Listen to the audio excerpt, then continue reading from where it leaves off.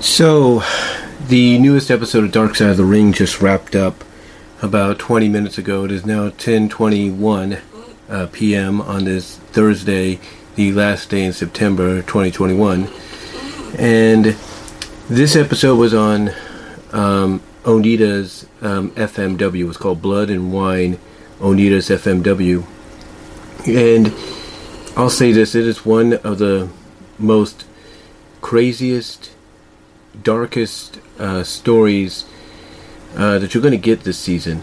And it's not just, based on some individual that, competes in the business or competed in the business, but it's based on how a promotion, rose to prominence and then fell from that prominence. And it is a roller coaster, I'm going to tell you that. I mean, it goes through, Onita's history as a wrestler. Like, Onita was basically one of the high flyers, like one of the first high flyers internationally, Japan-wise and, worldwide wise, if you will. That's what I'm trying to say. He was one of the first ones. And unfortunately what happened is he was getting ready to leave the ring after a match, a championship match, I think for All Japan. And he ended up coming off the ring, basically coming down from the ring apron, kind of like, normally what wrestlers would do, just jump off the ring apron and, walk off to the back. But when he did it, after his match, he jammed his knee. He jammed it so bad, he said he could see the bone sticking out. And that pretty much ended his high-flying portion of his wrestling career. It pretty much brought it to a close. So, basically, for a time, it looked like his wrestling career overall was done. And then he decided, he wants to do something more. He wants to do something more. He wants to continue wrestling and all that.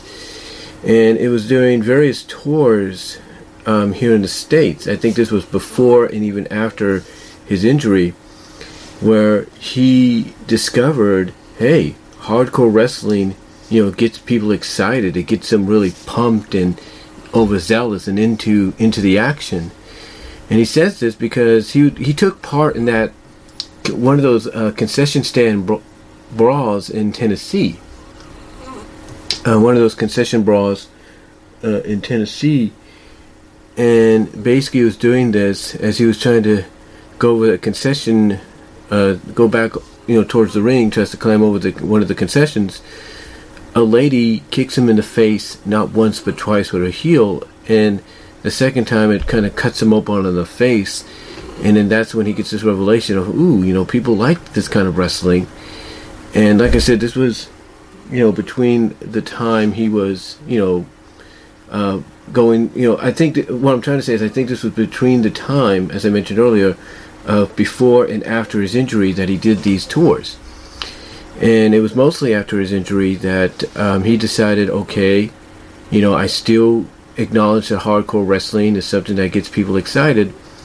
So he decided to put on a match against a karate master, an actual karate master, and fight against him.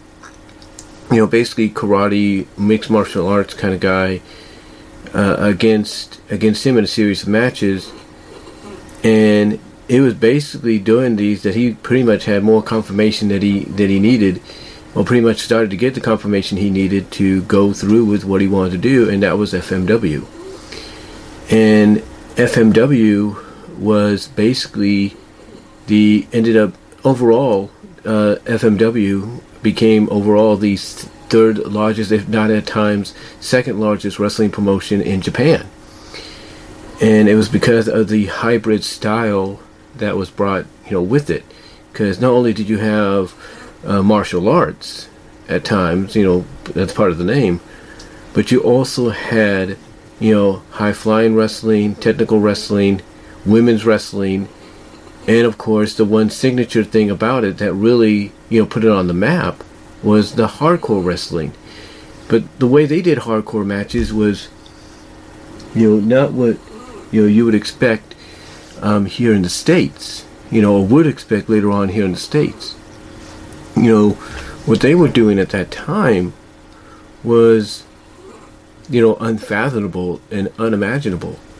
I mean, they did a comparison, between, what was going on there with FMW and what was going on here in the States with the likes of WWE, WWF at the time, and WCW, which was still under the NWA banner. And they basically compared the fact that here you had, WWF, which was kind of like a menagerie of characters and talent, and you had WCW that was getting a little crazy at times, of it being a little bit more of a hybrid of, gimmicks and, kind of a hardcoreness once in a while, along with real wrestling.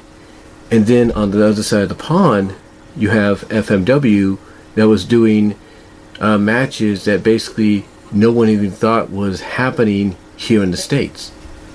No one ever thought about it, and yet they were occurring. They were happening. I mean, to give you kind of an example, one of the years they were showing was around 89, 90, or between 89 and 93. And we know how WWF was at that time between 89 and 93, the characters they had and all that. Compare that style of sports entertainment, wrestling, whatever you want to call it, to what you were getting, in contrast in Japan with FMW. Totally different environment, totally different scenario. It's like night and day. It's like, here's the day represented by WWF, and here's night represented by FMW. It's like they, things just don't add up. Things don't, equal out. And that's how different, FMW was, even at a time like when I was 10 years old, where you still had over-the-top characters, cartoon-like characters in WWF, where you had that, kind of hybrid style of wrestling, legit wrestling, and, over-the-top characters in WCW when it was under the NWA banner. You had, amongst all that, you had this company in Japan that was totally, like unlike anything anybody had ever seen. And it was wild. It was really, really wild when you think about it.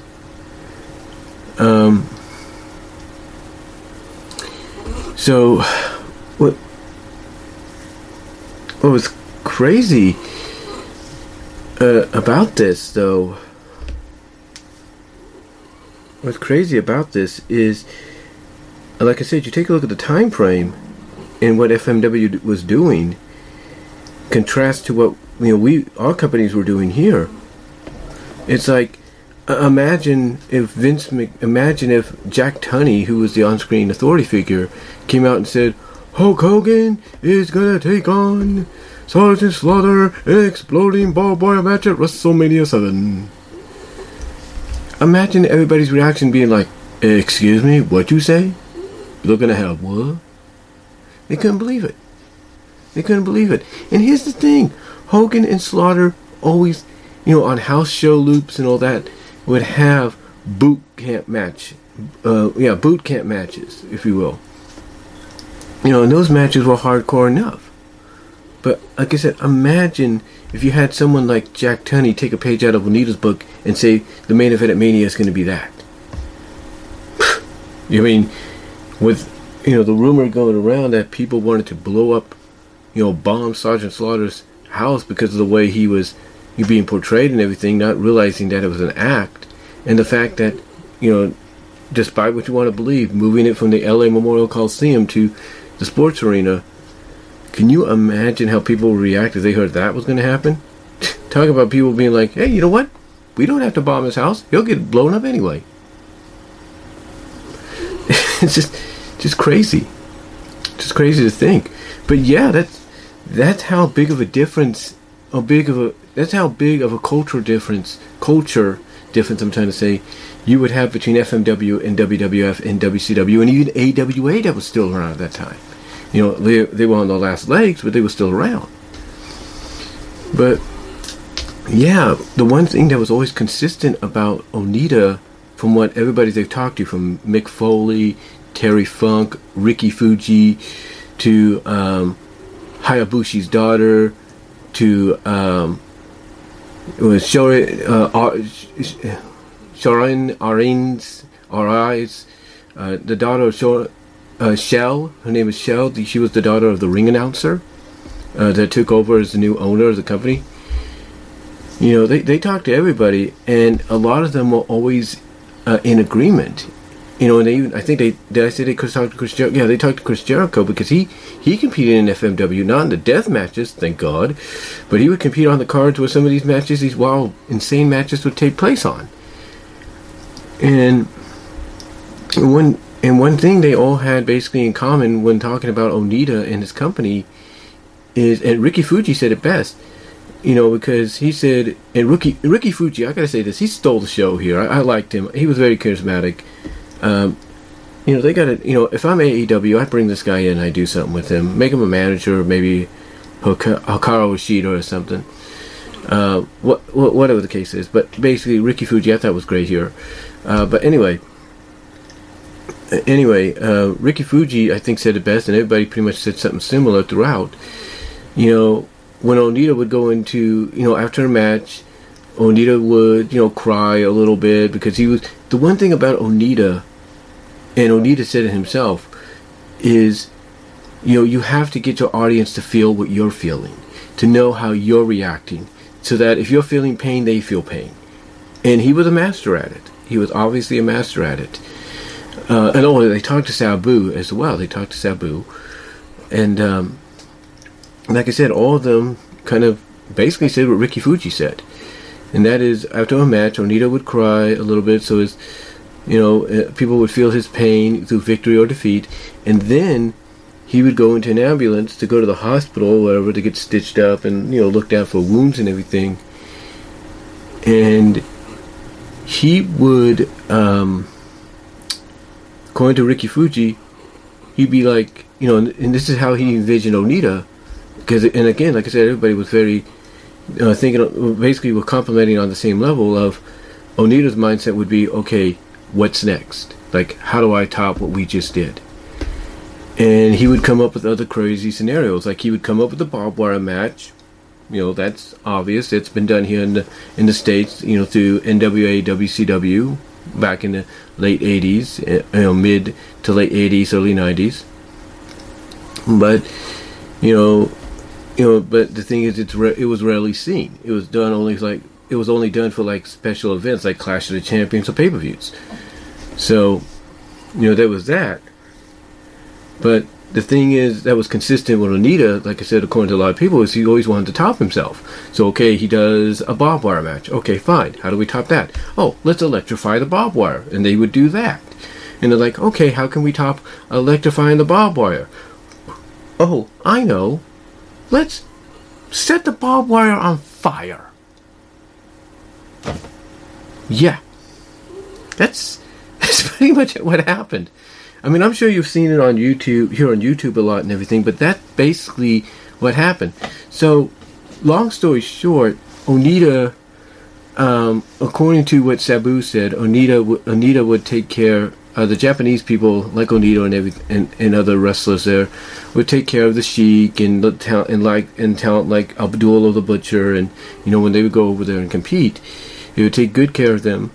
So, Onita's like, you know, hey, I got this idea for a match, Sheik. You know, me and Tarzan Goto, me and Tarzan Goto against you and a partner of your choice. And the Sheik picked Sabu, and Sabu's like, hey, he could have picked anybody else, but he chose me. He said, I'll bring my nephew. And like I said, Sabu's saying, hey, he could have picked anybody, but he chose me. And basically, and the Sheik at that time, was 65 years old. 65 years old. This was like around 93. So, basically they have this match, because again, Onita always wants to top himself. And one of the ways he would top himself is, you know, by trying to see what else he could do with barbed wire or any kind of, you know, hardcore environment. And in this case, he said, let's set the rings on fire. And it got out of control. because the more they set it on fire, the more it engulfed everything.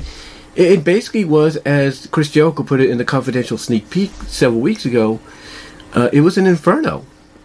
And Sabu said he had to roll out of the ring, and what he did, he got a bucket of water, started tossing it.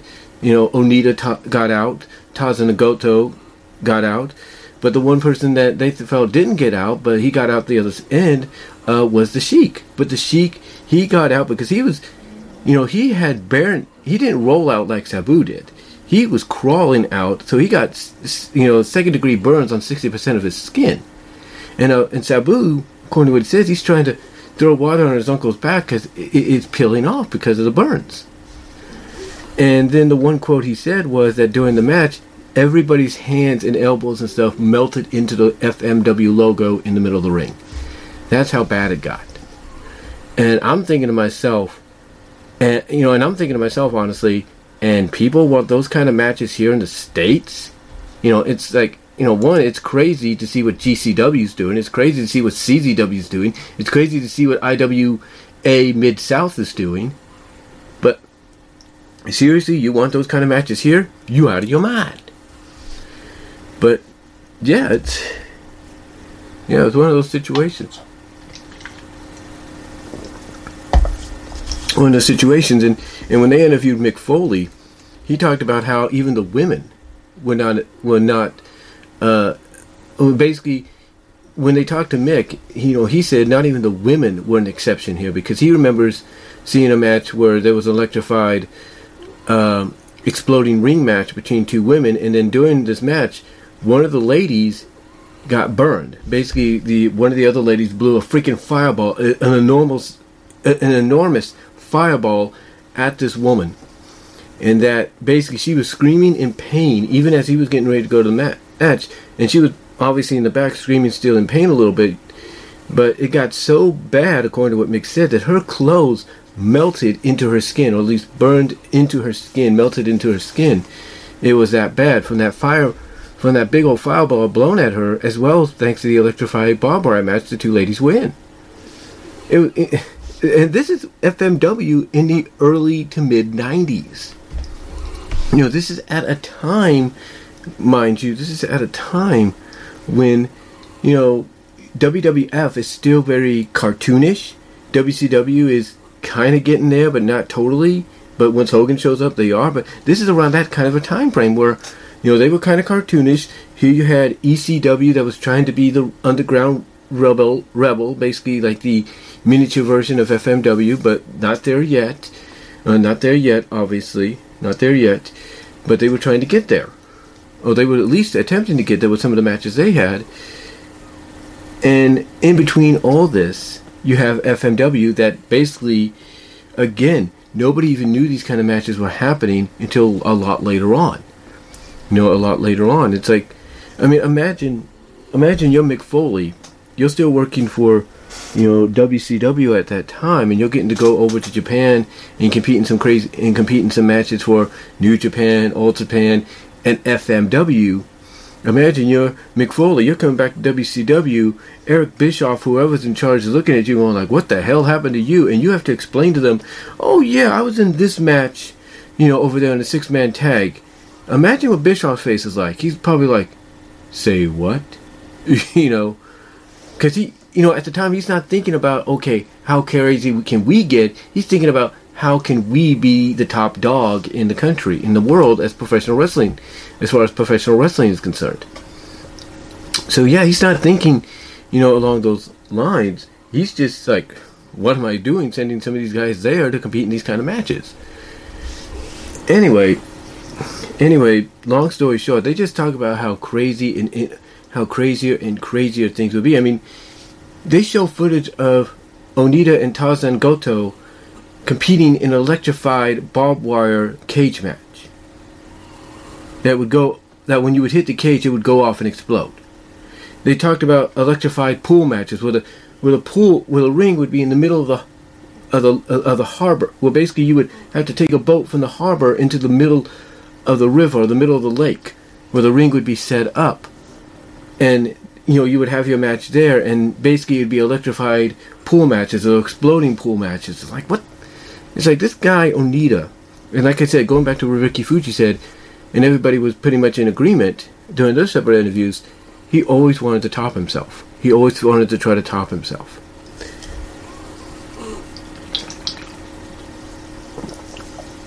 So yeah, there was a lot going on. But the one thing that really surprised a lot of people doing this was how involved the Yakuza was. Yeah, the Yakuza. The Japanese version of the Mafia. They would basically run the arenas, well, FMW and probably other Japan promotions like New Japan and All Japan would be at.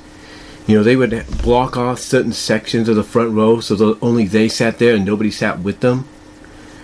I mean, these guys are the kind of guys, if you've heard all the stories about them, no matter what they be involved in, are not the kind of guys you want to mess with. You do what they say, and nobody will be hurt, pretty much. Well, Sabu pretty much found out that you don't mess with these guys because, during the match, he gets clotheslined over, according to dramatization, he gets clotheslined over the rail and into the Yakuza. And then he gets back over the rail. But then what happens afterwards is he realizes, oh shit, what did I just do? He tries to run. He tries to leave to get out of there before anything can happen, but he gets trapped. And then he gets they start beating on him. They start taking him down, beating on him, kicking him, trying to hurt him, if not kill him. And thankfully, Mike Austin was there to save his butt. By tossing him around and, tossing the Yakuza around to, get him off Sabu. And Sabu always was grateful to Mike since then, because it's like, basically Mike, what he was doing was not only saving Sabu's butt, but he was trying to basically send a message to the Yakuza, hey, this guy didn't mean to do what he did, so you don't have to take it out on him. But, yeah, it's a crazy story.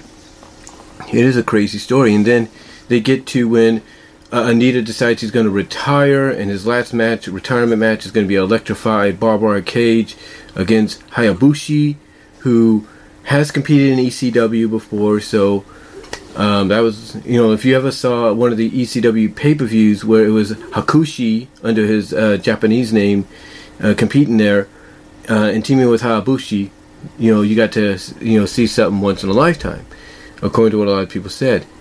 But Onita said that Hayabushi was basically out of his element, because it's like, yeah, this guy is the guy. Because basically what it was is he saw Hayabushi as probably probably the successor, the next big star for the company, but he also knew that Hayabushi was out of his element, and it showed in the match.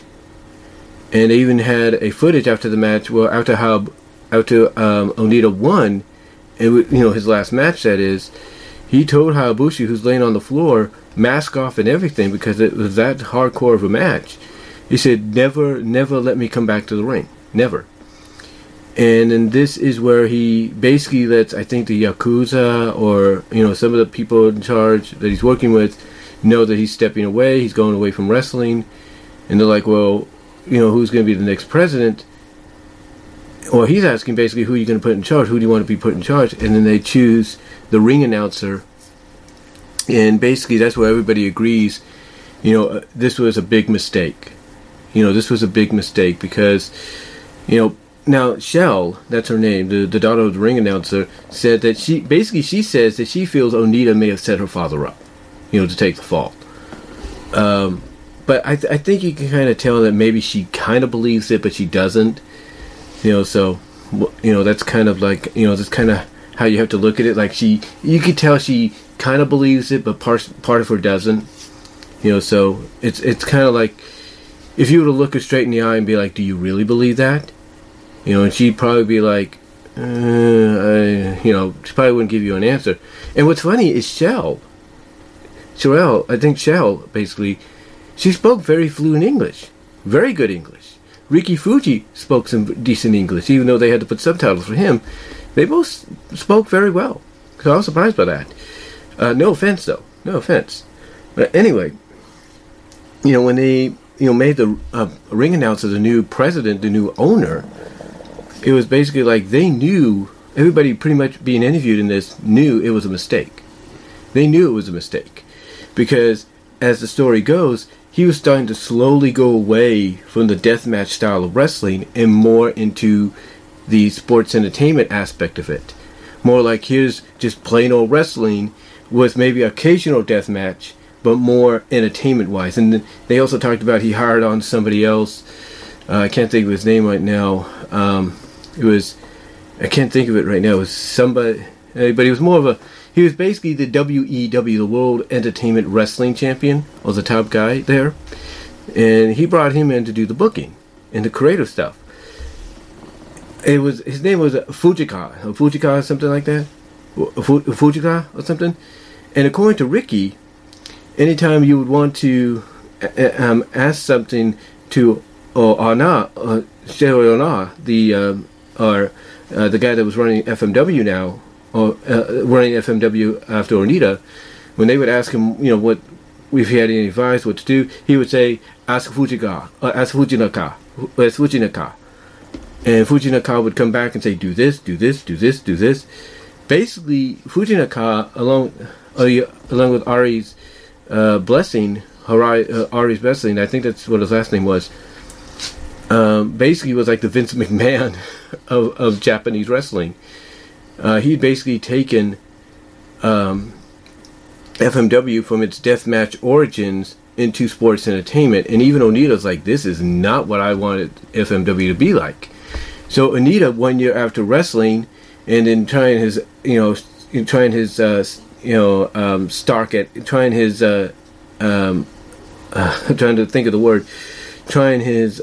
at acting, 1 year afterwards, he came back, and he came back as a heel. He said, I wanted to come back as a heel, be a bad guy, knowing that, Habushi's the top star here for FMW, the new FMW. And they would show how Bushi and others say, hey, support the new FMW. They would try to get the fans to support. So he came back as a heel. And he knew that in Tokyo, people would cheer Hayabushi, and he would be the heel. Naturally, he'd be booed. But then in the smaller rural areas, he would be cheered because he was a big star. He was a bigger name than Hayabushi. So, basically, it was one of those situations that, like, nowadays, you look at some guys trying to be pushed as baby faces, and, people just want to boo them. It's like, just let them boo them. Let them be heels. You kind of saw that here with Onita. It's like, Onita knew, okay, if I go here, I will be booed because people love Hayabushi in Tokyo and places like that. But if we go to the smaller rural areas or smaller towns and cities, basically he said people were cheering him and booing Hayabushi. So anyway, long story short, they get to the moment which Hayabusha's career ended. One of the moves he does is kind of like a lion salt. He goes off the middle rope and he tries to hit a lion salt, and if he doesn't, he gets back up. Well, he goes for it, but he lands awkwardly right on his neck. Like he's flipping, and boom, he hits his neck awkwardly, and he can't move. And you see everybody wondering, oh my God, what happened here? What's going on? Everybody's worried, and that's when they find out basically he's paralyzed. He's paralyzed, and his career is essentially over. And his daughter, basically said that he felt like, he wasn't sure what was going to happen next, but, he knew his career was over. But she said that even during his rehabilitation, he would keep fighting. Like like Onita, he didn't want to stay away. He wanted to try to come back. And so he would keep fighting, and he would keep fighting, but he was, paralyzed. And they did show footage of him at a WMF event, I think that's what it's called, getting up and walking via crutches, because he was determined to walk again. And then they got into the fact that a year after he did that, he ended up passing away a year after he did that at the age, I think, about 47, I think. So they said basically, he, even though he had his moment, he passed away the following year after that moment. Now, as far as the new owner of FMW goes, he was getting into a lot of debt. He was getting into a lot of debt to the point that, Onita said it himself. He's like, why didn't this guy just come back, come to me and ask for money or something like that, and I could have helped him. It's because, according to what he said, Ari or whatever his last name is, he was too proud. He was just too proud to come back to, to ask Anita to help him out, and he ended up doing things that he shouldn't have done. Like, he started taking money. This is what Shell said from her reaccount, from what her mother would tell him. I guess her mother told her that he would take money from the family. He would basically take, the family's own money to pay off these debt. And the mother would be like, no. And it just got to a point that the mother's like, screw this. I can't live with this anymore. And she divorced him and took Shell with her. Or at least, she took Shell with her and everything. And it got to the point, unfortunately, where one day, Ari, or whatever his name is, took his own life. He basically, got a rope, hung it in a tree in a schoolyard, and hung himself. He killed himself because he couldn't take it anymore. And Onita, and this is one of the things that Chris said was one of the most cold-hearted things he had seen. Onita's like, he's talking about it, and he, basically he lights up a cigarette and he says, look, you can get away from debts. You just tell them you can't pay. And there you go. Unfortunately for Shohreh Arai's family, I think that's what his name was, the debt still had to be paid. And what happened is the Yakuza, because Sabu said it best, he said, you can take your own life, you can leave this world, if you will, you could leave this world, all you want, you could leave this world, but in the end, basically, your debt still has to be paid to the Yakuza, and they're going to make your family pay because your debt will be passed on to them. And according to what Shell says, basically what happened one day is they came into the house, they changed the locks, they changed the keys, and they locked them out of the house because the house was to pay back for the debt. Now, thankfully, I'm assuming, thankfully, they got the house back later on. But because of the fact that, the debt had to be paid, the house and everything in it was taken away from them. And again, I'm assuming they may have gotten it back. I'm not totally sure yet. But yeah. And, this is the part of the episode where she kind of blames Onita a little bit for maybe setting her father up. But again, you can kind of tell maybe she's not totally believing that to be true, but it's something for her to go on right now until maybe she can get some truth, and I guess you could say justification down the line. Now, after that, FMW of course closed up because even before he took his life, Ricky Fuji was trying to went to him seeing if he can get paid. He said he basically got to the point that Ricky Fuji said, I didn't get paid. They even talk about during the episode where Onita was brought in for a meeting, between the talent and the new owner that, took over his job title as owner. And the new owner, Arai, the one that took his life later on, told Onita, quit FMW. Please quit FMW. Go. Leave. Because I think what was happening is he started to notice fans were cheering him and booing Hayabusa, and the roles were not supposed to be that way. So he wanted Onita out. And I think he was afraid Onita might have an influence on how matches would go.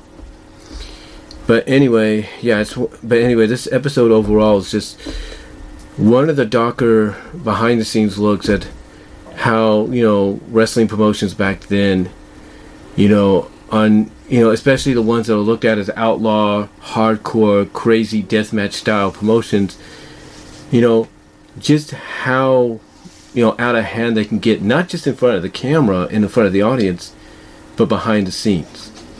And I do recommend you watch this. They do put a warning saying that it's this is going to be uncensored. It's going to be an uncensored episode. They put on the TVMA VL rating for it.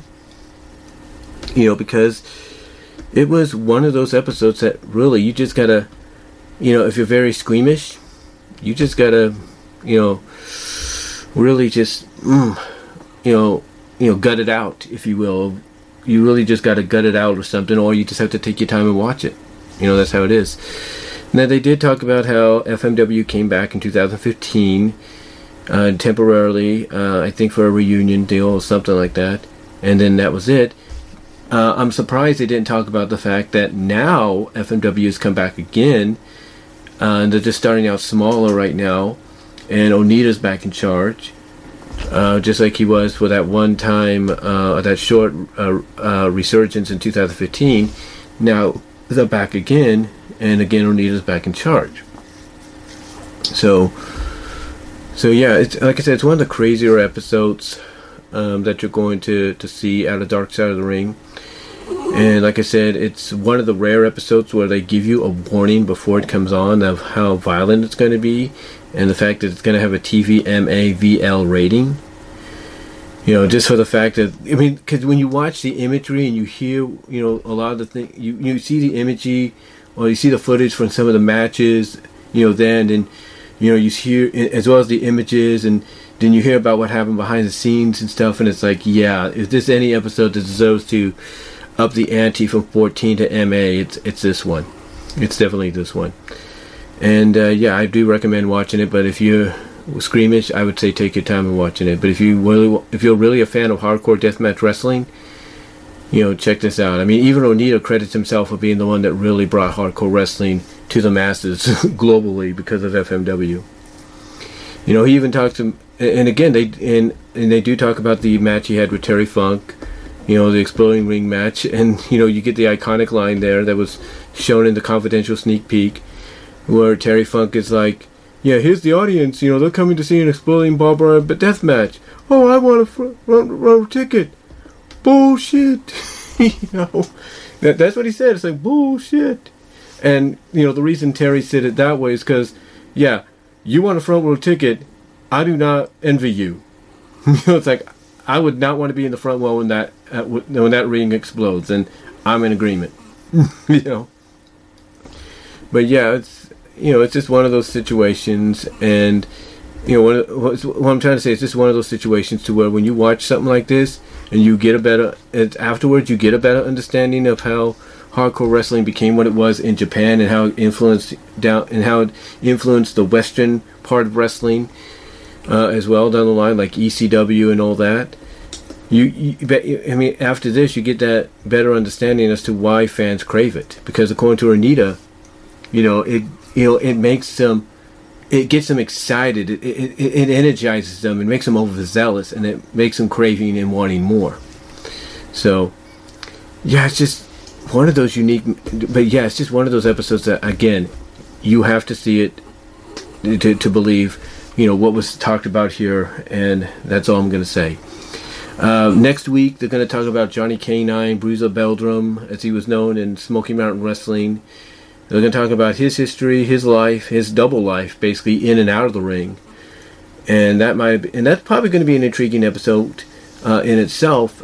And we'll just see where they go from there afterwards. I know they have Luna and they have XPW coming up, Bruiser Beldrum, as well as they got the steroids trial.